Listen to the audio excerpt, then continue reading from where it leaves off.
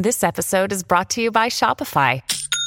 Forget the frustration of picking commerce platforms when you switch your business to Shopify, the global commerce platform that supercharges your selling wherever you sell. With Shopify, you'll harness the same intuitive features, trusted apps, and powerful analytics used by the world's leading brands. Sign up today for your $1 per month trial period at shopify.com/tech, all lowercase. That's shopify.com/tech.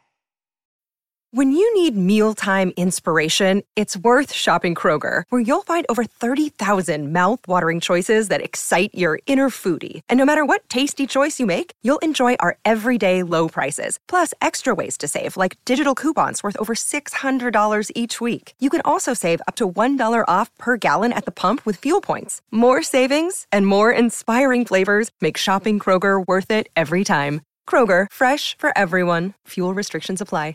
Hello, everybody. This is Marshall Poe. I'm the editor of the New Books Network. NBN listeners like to read books and buy them. So we thought we'd tell you that right now, our friends at Princeton University Press are having a remarkable site-wide sale. You can get 50% off books, including ebooks and audiobooks, with the code 50, F-I-F-T-Y, at checkout until May 31. You can save some real money on Princeton University Press books. I encourage you to go there and check it out. Welcome to the New Books Network. Welcome to the Scholarly Communications channel on the New Books Network. My name is Jen Hoyer, and today I'm joined by Janaki Srinivasan, author of The Political Lives of Information, Information and the Production of Development in India. This book was published in October 2022 by MIT Press, and I want to note that it is available open access. The Political Lives of Information examines how the definition, production, and leveraging of information are shaped by caste, class, and gender, and the implications for development. The research presented here examines the history of the idea of information and its political implications for poverty alleviation. Countering claims that information is naturally and universally empowering, The Political Lives of Information shows how the definition, production, and leveraging of information are shaped by caste, class, and gender. Srinivasan uses the concept of an information order to examine how the meaning and value of information reflect the social relations in which it's embedded, and how the power to label some things information and others not is at least as significant as the capacity to subsequently produce, access, and leverage information. Janaki Srinivasan is Associate Professor at the International Institute of Information Technology in Bangalore, India. Welcome to the New Books Network. So I would love if you could start the interview by saying a few words about yourself, that is, where you were born, where you went to school, and how you became interested in information studies. Thank you, Jen. Thanks for the opportunity, first of all, to talk about my book on this forum. So I was born in Delhi in India and grew up, oddly enough, studying to be a physicist and then an information technologist. And I think it was in the course of doing my master's in information technology that I realized that I was probably more interested in how people use technology rather than actually designing that technology. And that's sort of how I got into studying information technology for development. And I should add that I have always been interested in how social worlds work in power and in politics, I guess. So it sort of all came together for me. And I got very interested in information, in the use of information technology for development in countries like India. And I'm talking about the early 2000s when this was a really big topic of discussion, the questions around digital divide and so on and so forth. So I think that was sort of how I got into this, and then I went on to get a PhD in information systems from UC Berkeley. And I mentioned this because I remember when I joined Berkeley, there was an installation in the library which said information wants to be free.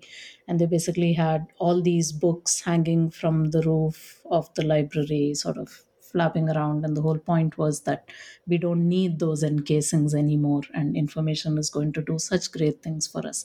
So I think it was a combination of my own interest in information technology and development, followed by sort of this immersion in this idea of information that I think uh, came together during my PhD, and I've sustained that obsession with this idea of information. Fantastic. Thank you. So, turning to the book, The Political Lives of Information, could you share with us a little bit about the goals of the book and the information order framework that you've used to situate your work? Absolutely.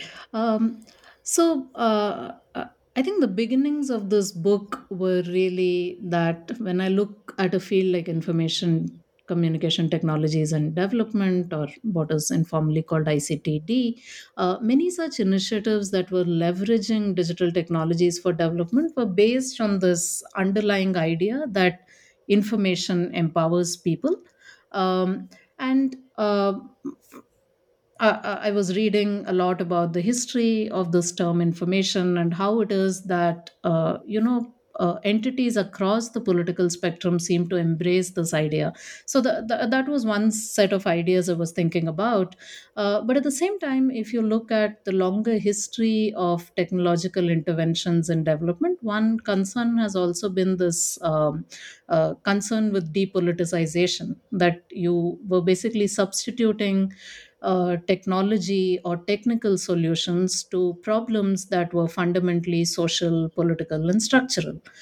So, this idea of depoliticization that runs through development studies, and this idea of information as a game changer or as a development agent, for me, sort of came together, and it made me want to understand, well, what role is information playing in social change, in projects of development? Is it depoliticizing that entire process? Is there a potential for information to repoliticize that conversation?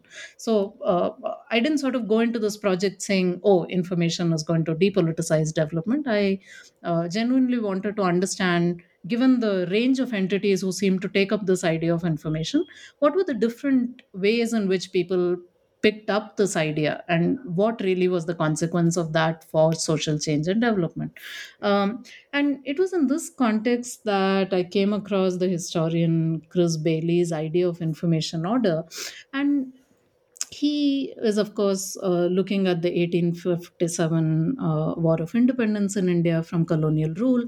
And as a historian, he explains that. Within history, at least, the analysis of information systems and channels was always seen as secondary.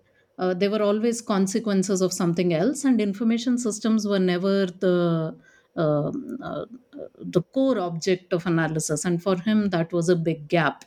And he brings up this idea of information order as a way of looking at different information institutions, channels, actors, etc., and to make information important to the analyses of social change that he was carrying out. And that worked for me as well, though I pick it up in slightly different ways.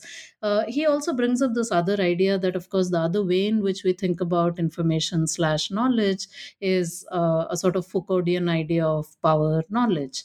And his problem with that is that those kinds of frameworks tend to treat both power and knowledge in as monoliths, right? So they don't actually look at how localized actors engage with such knowledge. And both of these lacuna are the reasons that he comes up with this idea of an information order. And for me, it was important because the way information is being used in the context that I was studying, its social and material roots very often were not looked at. And for me, the information order provided a way in which I could foreground power relations, the social relations within which information is embedded. And that's why I picked up on that. And I think maybe later on I can say a little bit about how I also went on to modify it. But that was really my reason for using this idea of information orders as a way to foreground the social roots of how information is defined, how it circulates within a particular setting.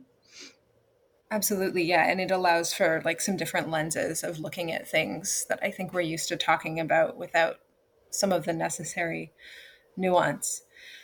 So then you use that framework in examining three case studies throughout the book, and you describe them and the reasons you chose them in chapter 2.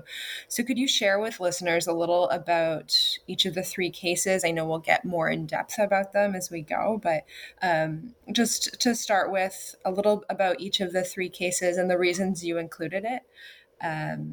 And if you'd like at this point to touch on the methods you used in those cases as well, that would be fantastic. Absolutely, Jen. So, like I mentioned, for me, what was really interesting, and I think part of the one of the major contributions of this book is also the range of actors who picked up on this idea of information, and that is also what guided me to pick the three cases that I did. All of them are fairly prominent cases that advocate for the use of information for social change, but they do so in completely different ways. So, the first case that I talk about in the book is the case of price information use among fishers in Kerala. And this case really draws on a very prominent economics study by the economist Rob Jensen, who looks at how the use of mobile phones in Kerala in the late 90s allowed for the incomes of fishers as well as their welfare to change. And his argument is that mobile phones allowed for price information of the fish to circulate more efficiently, created a better market, and that's how it improved the welfare of fishers in that region. So, this was a very market based understanding of how information could transform society.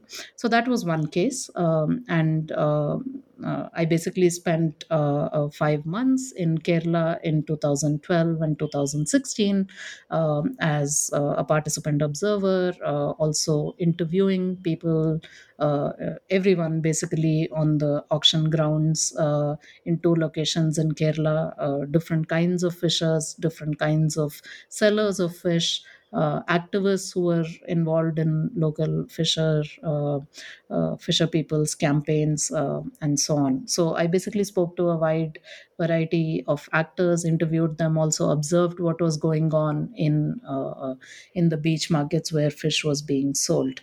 So that was one case. The other case was of a non-profit called the Swaminathan Foundation, which set up digital information kiosks in the southern Indian state of Puducherry or Pondicherry. And the idea really was that you would have these village level computer centers where people would be provided information about various government schemes, entitlement schemes, livelihood opportunities, etc. And that information would then give them opportunities and allow them to bring about changes to their employment and their lives in general. So, this was a case of information provisioning by a non-profit. And the third was a political campaign by a group called the Mazdoor Kisan Shakti Sangathan, MKSS, which was a collective of peasants and farmers in Rajasthan in northern India, which campaigned for a right to see government records or a right to information, which was not a right that existed in India. This would be sort of the equivalent of the FOIA in the US. And what I look at are the early campaigns that would eventually contribute to the passage of such a right. And I was looking at the 1980s and the 1990s. Here again, my method was to hang out with MKSS members, participate with them in their current campaigns, and use that as a way to understand what had happened in the 80s and the 90s, and also archival research. This was something that I carried out in 2009. I should mention that in the Swaminathan Foundation case, the Information Village Research Project, also I basically hung out in the villages where these computer centers operated, tried to understand who used them, who didn't, what did they use it for. And I also spent some time with the foundation itself, looking at their archives of when this project was set up, which was in the 1990s. So in all three cases, I used a combination of observation, interviews, and archival research to arrive at what I present in the book. And I should mention, the way I frame the book later, and we'll probably come to this in the chapters, is uh, one of the ways in which we can see these cases is you can see the Kerala case as one where politics was just denied. The idea really was that information can empower anyone. So it doesn't really depend on your social location. It has a value in and of itself, and therefore, politics or power relations are really not part of what you need to consider. The Swaminathan Foundation case was interesting because I call it politics bracketed, because it wasn't so much denying that power relations existed within the village community. It was more saying that in the information kiosk, we don't need to think about politics. We can bracket politics. Politics takes place in another arena. The MKS's case, of course, was an explicitly political campaign. So we see these three cases, one which actively says politics doesn't matter, one which says politics might matter, but we don't really need to think of it when we are thinking about information provision, and a third which says the only way to think about information is politically. So, given these three cases, how did information really work in practice in these three cases, and what was its relationship with politics? Is what I set out to explore in the following chapters. That's a really fantastic introduction to the cases, and I was really impressed at how they give three very clear examples of these different ways um, of thinking about information in relation to power relations. So, as you mentioned, you get more into them in the following chapters. Chapters 3, 4, and 5, you discuss more of them in detail. So the third chapter is going back to this the price fixing case, and or sorry, that's the fourth chapter. So 4 through 6 are talking about the cases. So starting in chapter 4, looking at this circulation of price information and politics as denied. Can you share some of your observations there? And the just I was really impressed by the extreme quantities of information you saw at play. So I don't know if you can talk a little about that and just how the volume of information was such a part of that case. Absolutely. Uh, so I guess I should say two things. One is that this case was something that studying this case was something that I undertook in collaboration with two other researchers, Jenna Burrell and Richa Kumar, and we essentially framed this research as a revisit of Rob Jensen's work. And our point wasn't so much that mobile phones don't matter or that price information doesn't matter. It was more that, in earlier research we had done with agricultural actors in different parts of India and in Uganda, we had basically found that somehow, even though economics tells us that price information should really be on the top of what farmers are always asking for, they didn't seem to be asking for it. It didn't seem to be the crucial thing that was driving how they made their decisions or how they conducted their transactions. And this was very curious, right? Because economics is telling us that it should work in that way, but in practice, of course, people were buying and selling things at a price, but they weren't necessarily structuring who they sold to or how they sold it to them based solely on price, right? And that is what got reflected in the research that I carried out in Kerala as well. And one of the first things that I found was, so you have to also sort of picture this. I was in a beach market near Trivandrum in southern Kerala in Vizhinjam. I was standing on the beach, and I was just surrounded by all of these boats that were coming in, fishermen who were bringing in the fish, and lots of people who were selling it there. There were auctions going on, and none of it was as tidy as the model that was presented to us said it should. I couldn't like look at that and say, oh, you are a buyer and you are a seller, and here's the fish. It None of it was that simple, right? It was just way more messy. And one of the ways in which it was messy and also very interesting is when you actually walked up to the people who were auctioning these fish, because there was no direct buying and selling, by the way. There were auctioneers in between, and in the chapter in the book I describe in greater detail what the role of the auctioneer is, etc. But basically, in the simplest way to put it would be that the people bringing in the fish would basically go to an auctioneer who would then set a price on that fish, and uh, would make these auction cries, and people would respond to them, and that's how the sale of the fish really took place. Now the interesting thing was, how did this auctioneer arrive at that price, right? He didn't have like a newspaper clipping or something on a blackboard, or someone coming and whispering in his ear. None of that was happening. It just literally seemed to just come out of the auctioneer, right? And this was really puzzling to someone who had never been to such an environment before. And I ended up talking to a lot of auctioneers about, well, how do you decide on the price, right? And what became very quickly obvious to me is, while when we talk about markets, we talk about supply and demand and how that decides prices. It became very quickly obvious to me that the auctioneer was actually taking a lot of other factors into account, around the quality of the fish, around how many people were there to buy it.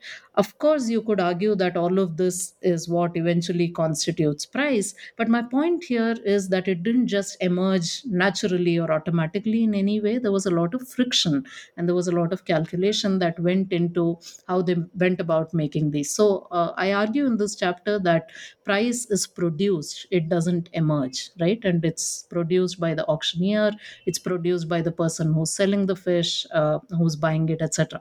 So long story short, what all of this meant was that because there were so many different kinds of actors in that market, there were large scale sellers, there were small scale sellers, there were large scale buyers, small scale buyers, etc. There were buying and selling relationships that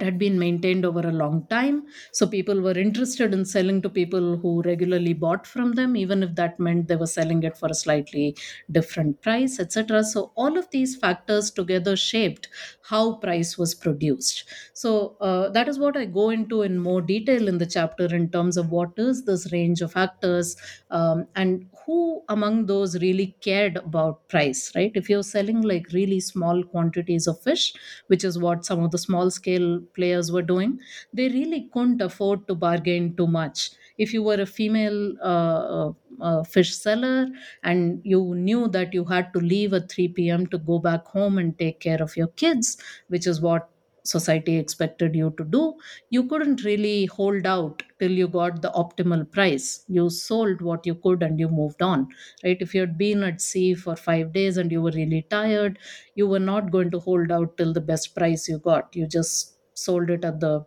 best possible you could get at that time and leave, right? So all of these factors together shaped price, and it also shaped who was able to use price as a way to structure the transactions. The larger the scale of what you were selling, the more the probability that price mattered to you. The smaller the scale of your operations, price was less likely to be your primary consideration in what you did.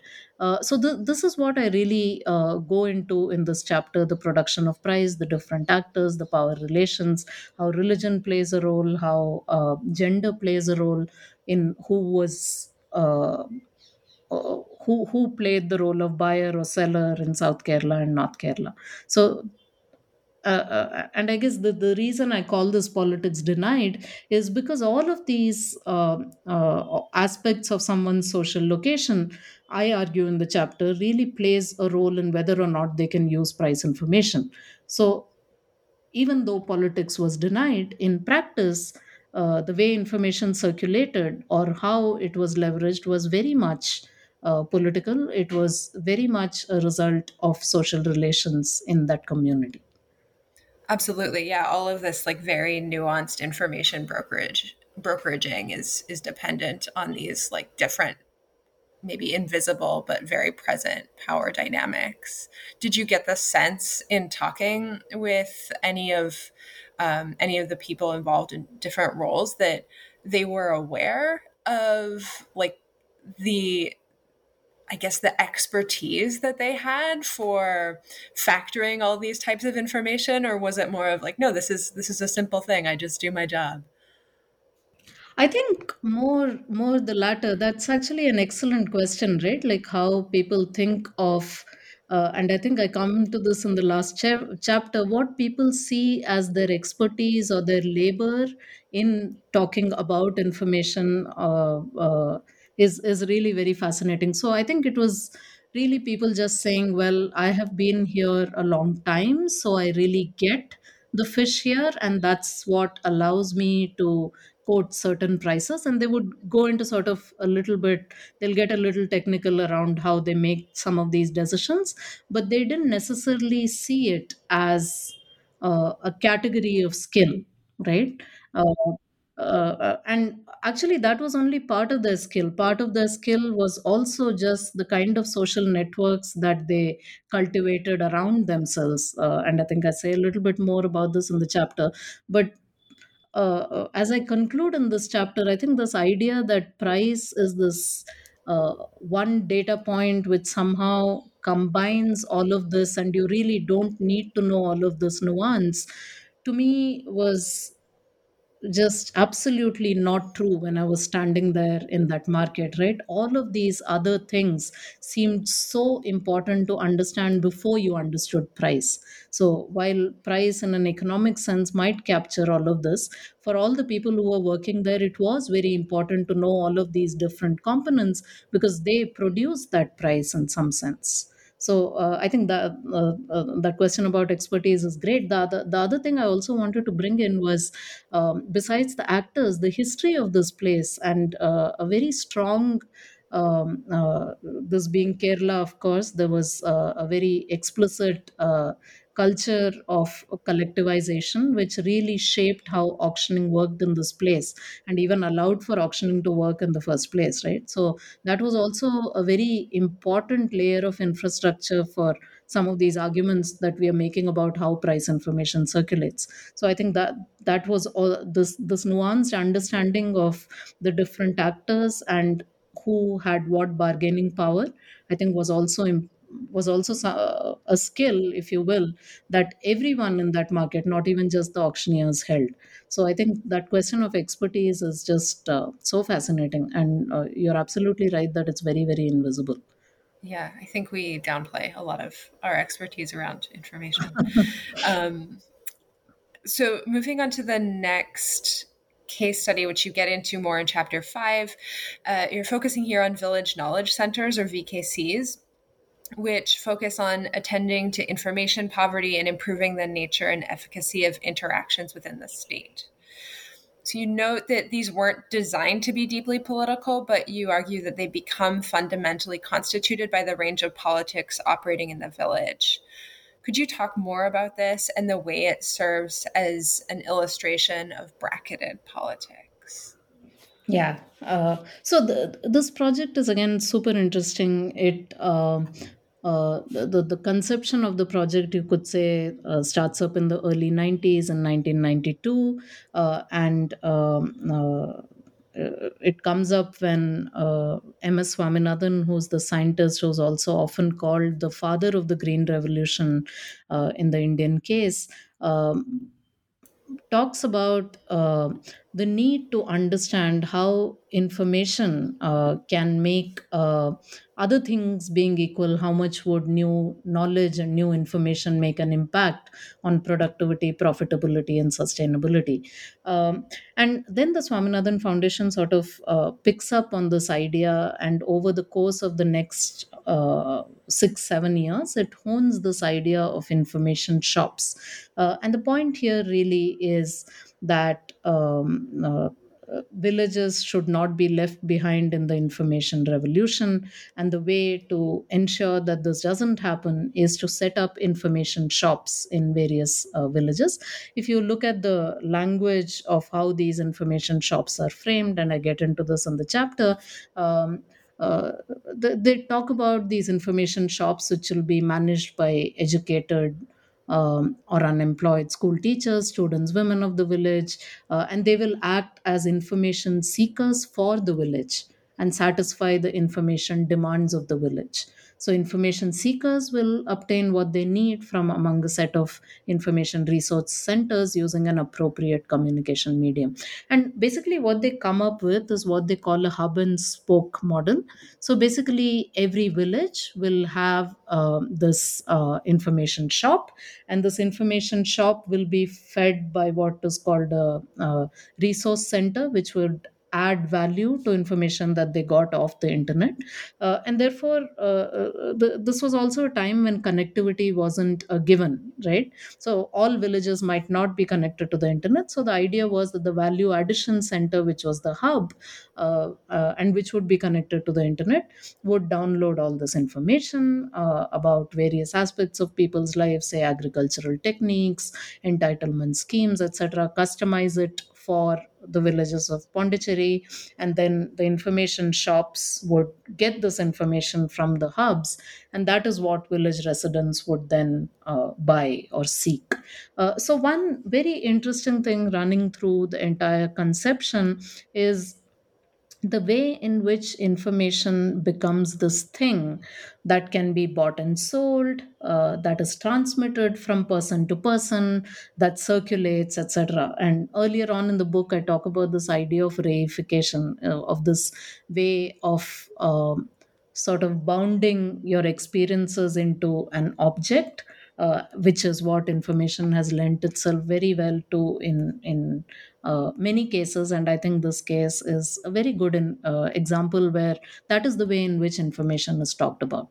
And what I mean by information being politics being bracketed here is that the people designing the project were very well aware that obviously any village community has various political actors, power relations, and layers of power relations which operate in people's everyday lives. But their point was this information shop, which was only going to be selling information or providing information, didn't have to do anything with this politics. It could operate in sort of a parallel realm, if you will, right? And what I do in the chapter is look into how this didn't quite work out that way, right? And what are some of the ways in which it didn't work out that way? So if I talk just about government information and information about entitlements from the government, which was one of the categories of information that the project identified through its initial surveys, etc.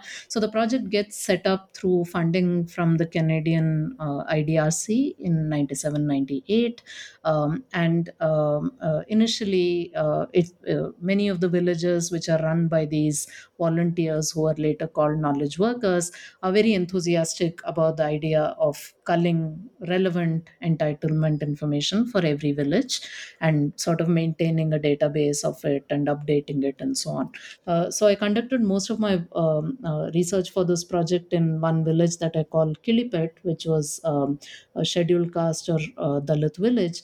And I remember speaking to knowledge workers there, the early knowledge workers of the center, who were also activists, and they were very enthusiastic about building such a database, and they even went ahead and did that.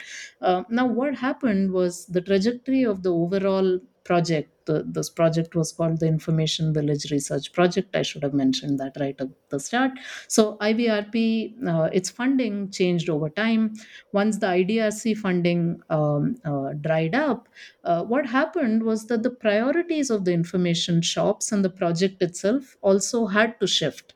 So to just financially sustain themselves, one of the roles of these knowledge workers actually became to make the centers financially sustainable. So a lot of their energy actually went to finding what they call boundary and strategy partners. And the reason I'm saying all this is that their attention got sidelined from this focus on entitlement. So on the one hand, what was happening was that this entitlement information was no longer being maintained at these kiosks. On the other, what was also happening is that as these VKCs got seen as a part of the village landscape, the local government officials started seeing the knowledge workers at these centers as the people who would authenticate village residents when they applied for certain kinds of entitlement schemes. So you can see how this whole separation of politics and information provision wasn't quite happening, because knowledge workers were constantly being called upon by government officials to say, hey, this person applied for this loan and they say they live in this village, do you verify it? So they became these sort of verifiers of social facts, and this had many ramifications because these knowledge workers themselves lived in the village, right? So there were repercussions to whether they verified or didn't verify an application. And there are quotes that I have in the chapter where they basically, you can see how they are struggling to I mean, there are many layers of logic, right? First of all, they say we live in the same village. I'm not going to say no to something that they said because I'll get scolded the next day. So that's one line of logic. The other is the government is providing these funds. Who am I to deny any one of them? So I'll just say whatever they want me to say. And then there's also a third layer where they say, but of course, we are not going to give it to dishonest people, which may or may not. I mean, we can have an argument about whether that is right or morally right or not. But the point I'm trying to make here is that the knowledge worker was making all these decisions about who was deserving or not. And all of these are obviously deeply political acts. And this is another way in which the center becomes very political.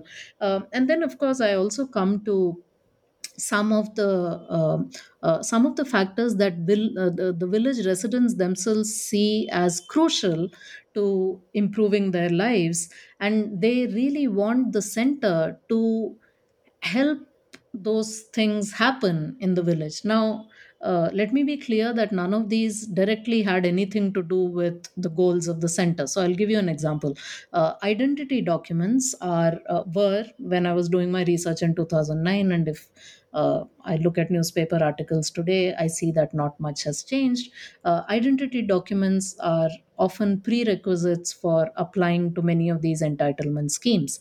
And Kilipet, being an SC or Dalit village, meant that many of these many of the people in the village were people who didn't have many of these identity documents. So, if I give you one example of a very curious document which is required in the Pondicherry case called 64 evidence, 64 being the year that the French left Pondicherry. Pondicherry was a French colony within India, and 64 evidence was basically an identity document that you are required to have to show that you're a genuine Pondicherry resident.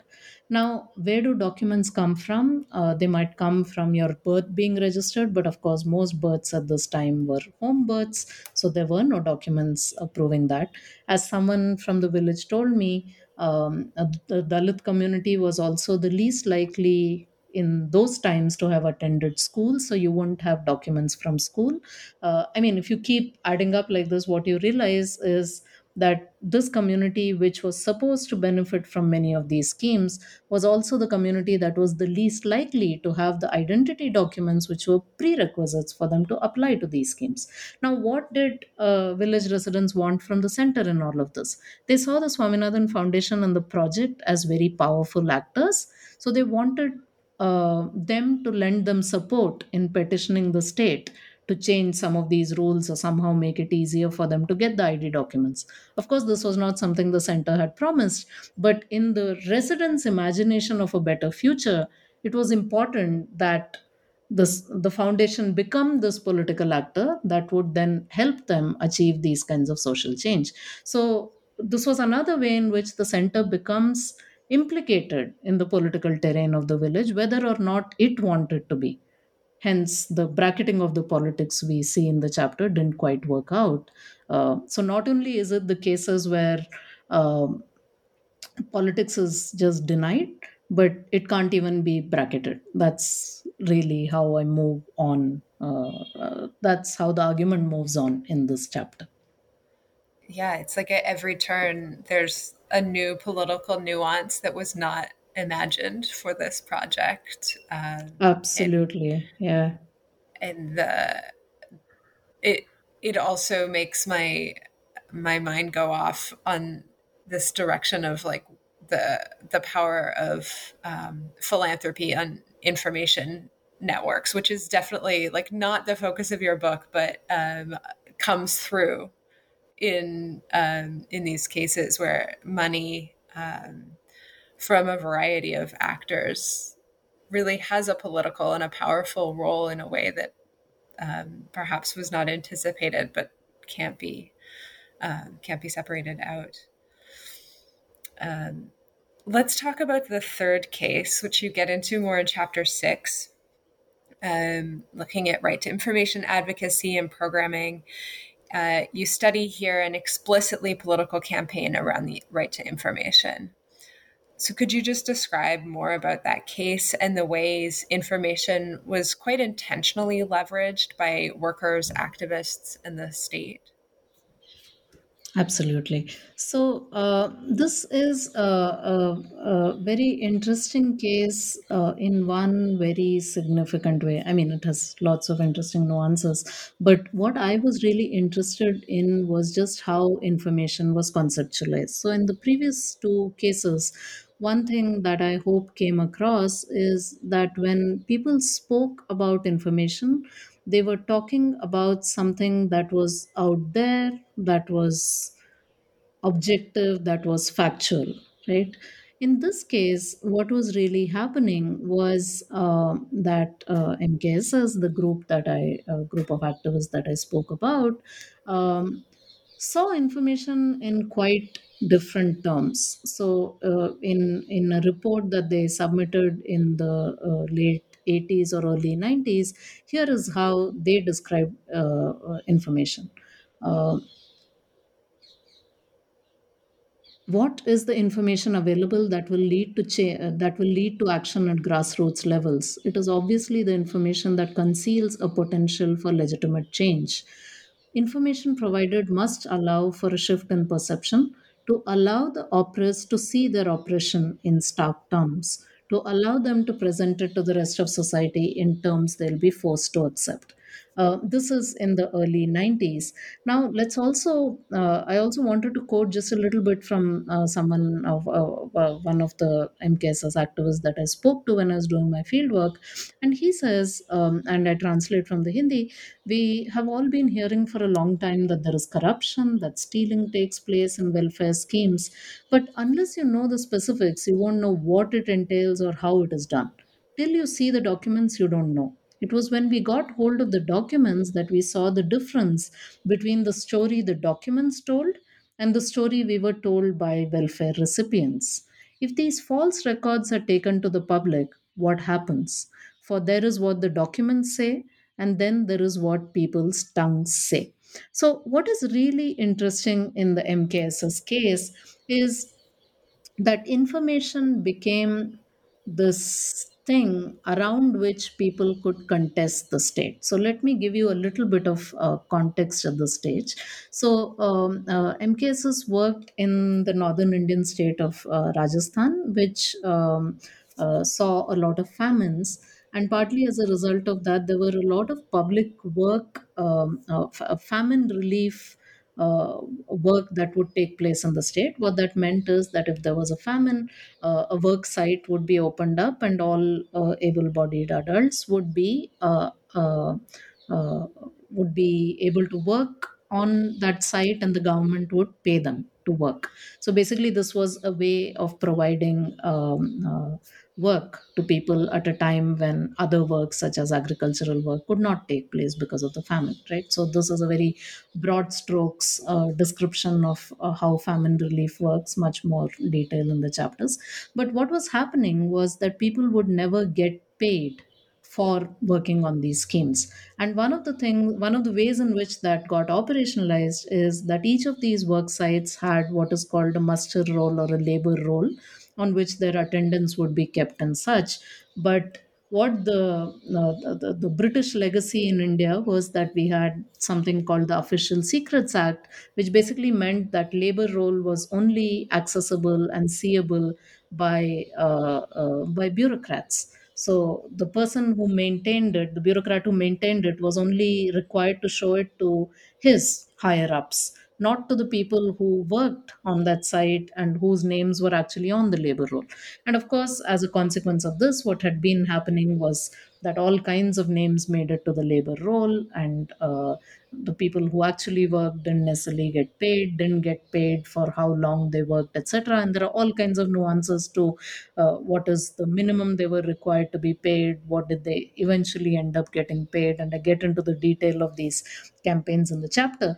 But I think what is worth keeping in mind in all of this is that people didn't have access to these documents. And over time, what the MKSS campaigns realized is that unless they had access to these documents, they wouldn't even know what to contest. And long story short, what happens over the course of the next 4 or 5 years, by 94, 95, is that MKSS starts doing what are called Jan Sunwais or public hearings. And what they would do is they would get copies of these documents, sometimes through a friendly bureaucrat. In some cases, there was a local order which allowed them to get get access to these records. They would, at the public hearings, contrast what these documents said, like that quote mentioned, to what people said. So people would come up and talk about how some of the names on that list didn't exist. They were names of dead people. They were names of people who worked in other states, so they could not have been at the famine relief site. There was one particularly strange one where basically the paper showed that apparently an animal hospital was built, but it was built on the first floor of a building, which is obviously ridiculous because how were you going to get the animals up there? So there were all these kind of ridiculous stories that came out. But what I want to really point out here is that all of this campaigning, all of this political action was arranged around an idea of information, which wasn't so much about information as objective or as fact or as capital T truth. Instead, it was an entry point that allowed for people's versions of what happened to be contrasted with what the state was saying happened. And that then opens up all kinds of pathways to holding the state accountable, etc. Or that was the goal anyway. And what I do in the chapter is go through till 1996, when the first 40-day right to information sit-in was held in the town of Biawar in Rajasthan.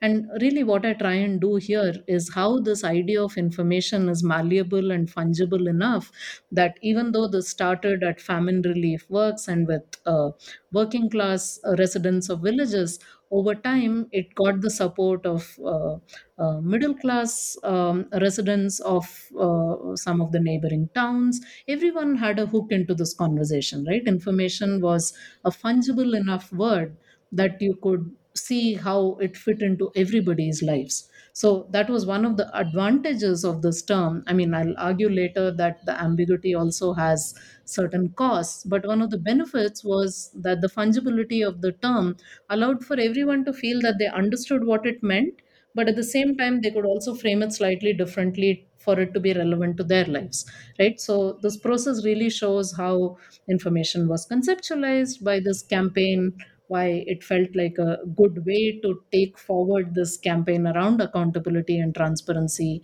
and rights of citizens in a state, and frame it around this idea of information. And of course, 1996 was just one campaign. India eventually got a right to information only in 2005, and in many ways, the act is in great danger in present day India. But that is all part of a different story. That's not what I get to in this chapter. But really, I wanted to highlight today also that this is a very different idea of information than the previous two cases that I was talking about. Absolutely. The way information is understood and made use of in each case is quite different. So then, after presenting these three cases, you compare them in Chapter 7 by asking of each what counted as information, how that was produced, and how that was leveraged, which I think we've touched on a bit in talking about each of them. And then you put this into dialogue with Bailey's idea of an information order.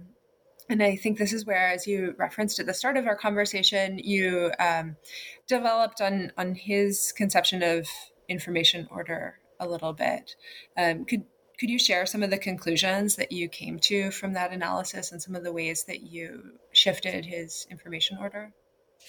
Absolutely. So there are two or three contributions that I see. One is, of course, I should say that what Chapter 7 does and what the idea of information order allowed me to do was, instead of seeing information as this thing that just circulated and had value and had certain attributes or properties, by thinking of it in terms of an information order, I was able to bring in all of these different actors that we have been discussing, their priorities, how power operated, etc., and what is it that really gave information value in their particular lives, right? Rather than seeing information itself as somehow intrinsically valuable and equally valuable to everyone. So I really have the information order framework to thank for being able to look at the production and leveraging of information in this way.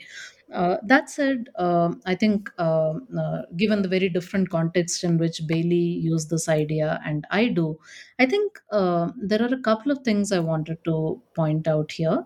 One is that I try and pay attention to how the information order worked in theory and in practice. And I think this is especially interesting in the MKS's case, where I point to how the uh, minimum wage act was challenged, and I think the details of this are more in the chapter, but the point really is that sometimes the law would change, but it didn't really mean anything for how things worked on the ground, because they continue to work the same way. So the court basically said that you do have to pay a certain wage, but the local council or panchayat did not pay that wage, and that was what a lot of the campaigns became about. But I think there's this distinction between how rules rules in an information infrastructure are supposed to operate, but how they actually operate on the ground. So this difference between conception and practice is one thing that I think I bring to the conversation. The other thing that I bring, and I think this is very much because of the times I'm doing this in.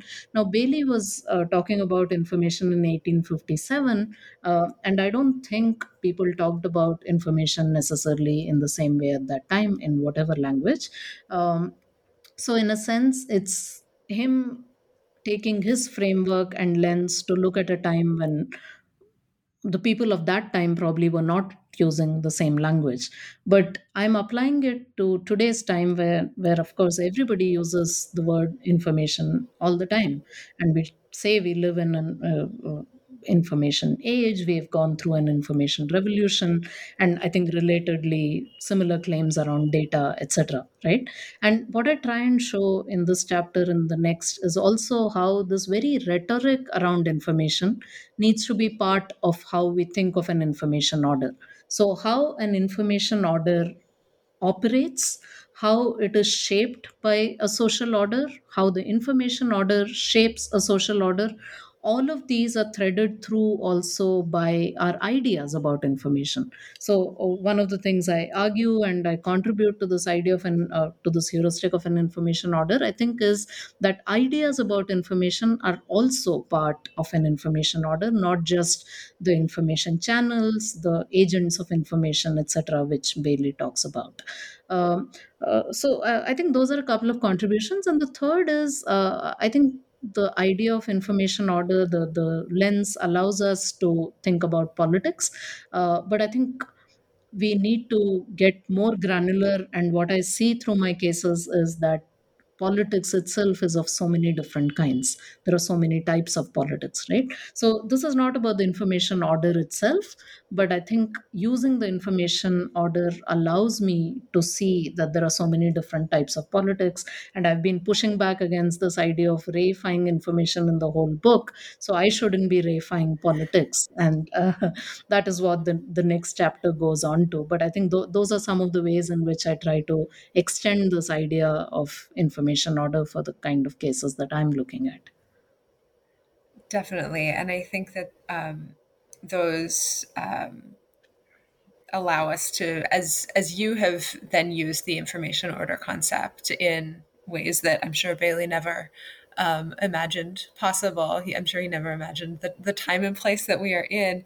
I think that really paves a way for others to use this as a mechanism for analysis. So then in the final chapter, you've arrived at this realization about the use of the term information and the power dynamics of information, the nuance that's really important here. And this also leads you to suggest some areas for further research. I would love if you could share some of those ideas that come up in the last chapter. Absolutely. So I think I spent some time in the last chapter looking at these different types of politics, and I'm basically pointing to the idea that, of course, there are things like explicit political campaigns, which are what would fall under the category of organized politics. But of course, there's also this idea of politics of stealth, and we see this a lot, especially in the Pondicherry case, for example, where people don't necessarily want to take their demands through explicit political campaigns, but they've figured out ways in which they can make claims on different actors and also the state, right? So I go a little bit into that. And I also touch on this idea of how any in any of the cases that I look at, in any such initiative, there are multiple processes going on. So you are thinking in terms of abstract ideas like information, which automatically disembeds the circulation of information from the sites at which you're talking about it. But then when you have to put it in practice, you have to sort of recontextualize it. And I make the point that whenever you have to recontextualize something, you need the people associated with the project to be able to do that. And I wonder if that creates new centers of power, and this would look different in the three cases, and the chapter sort of goes into that. But that is one thought that I was left with. In terms of areas of research uh, that probably can come out of my work. One, I think Jen, you already pointed to, is I don't really get into the labor that is performed by the various actors that I'm talking about, whether it's the auctioneer or the knowledge workers, because when the conversation is about information, and information is itself seen to have this value and agency, and it's supposed to lead to certain consequences, you don't really think about who is handling this information. And if you think about information as something that is just transmitted from person to person, you don't really think about the person who's doing the transmission as doing any labor. But what I saw in every instance is that there was a lot of skill and expertise involved in how this thing that we call information was passed from person to person, was transformed, was leveraged, any of those things that I've been talking about. So I think the question of information labor and expertise is one that I think needs a lot of work, and it can come up in both places where you explicitly call it information workers, but I think there are many people who are called other things who are probably also performing this labor that needs looking at. I also touch on this idea, which I've looked at elsewhere as well, of information determinism. So while many of us who study STS might be familiar with this idea of technological determinism, so this idea that technology leads to certain kinds of outcomes, and there have been so many critiques of that, and I think over time we have learned how to identify determinism and also maybe to avoid it. But I think information determinism is a much more insidious creature in a way, because it intuitively uh, uh, feels right to us. When someone says information empowers, I think we would be much more amenable to going along than if someone says nuclear plants or I don't know, mobile phones are going to lead to world peace, right? So information determinism is something that we need to, I think, be very, very careful of, because it again shifts agency away from states, other entities, from different kinds of actors, and puts all agency into information. And I think that's problematic for many, many reasons.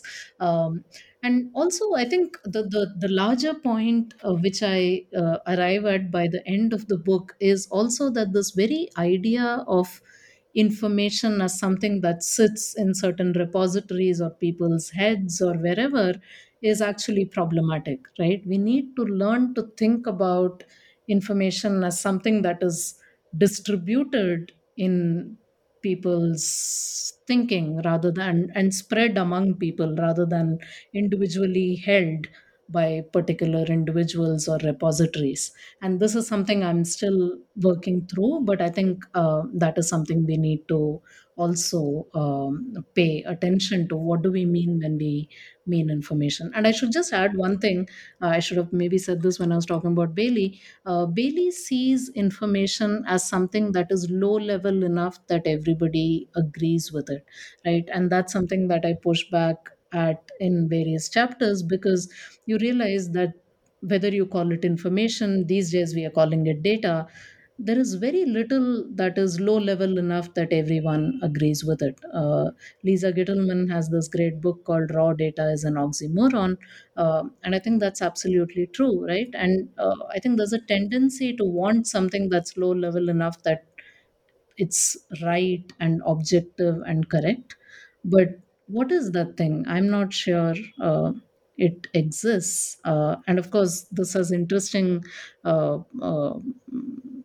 consequences for conversations around misinformation, etc. If you don't have a way of distinguishing between misinformation and information, where are we at? And I think those are complicated questions, but I think uh, we need to rethink how we what we see as information, what we mean by objective information, etc., because before we can even get into that debate. So I also wanted to just flag that. Absolutely. Those are so many exciting directions for future projects. And we're just about at the end of our time here. But before we wrap up, I would love to hear what you are working on now and whether it emerges from any of these ideas in the conclusion of your book, or if you're working on something completely new and different. Absolutely. I think a bit of both. I think what I got out of this project is that there are certain kinds of people and practices and artifacts that become invisible when we start focusing on digital technologies and information. So I have been quite keen to make these people and practices and artifacts visible in ways that are meaningful to them. And I think a couple of projects that I work on do focus on that. So, in that way, it's connected to this project. I've been doing a lot of work on the platform economy. So, the Ubers and Door Dashers of the world. And I'm part of what is called the Fair Work network, which is a global network that works in over 30 countries now. We bring out ratings of platform companies and use that as a way to pressure and improve working conditions of platform labor. So that's something that I've been quite involved in as action research, but also there are theoretical possibilities there that I explore as well. And staying on this idea of labor, I've also been very interested in questions around automation, the politics of automation. So I'm part of a project called Humanizing Automation, where we are looking at various work scenarios and work sites to try and understand how are decisions about what part of that requires automation are made, right? Because very often we hear that the most tedious, lowest skilled, repeatable tasks are what are automated, but who makes decisions about what is tedious and what is low skilled? And that's where the politics comes in. So that's another project that I'm interested in. And of course, like I think everybody today is also thinking a little bit about privacy and AI and bias. So I'm also part of that gang. So I also do that kind of work. But these are basically the directions in which I'm currently exploring ideas. Fantastic. Well, thank you so much for your time today. Once again, my guest today is Janaki Srinivasan, author of The Political Lives of Information from MIT Press. My name is Jen Hoyer, and you are listening to the Scholarly Communications channel of the New Books Network.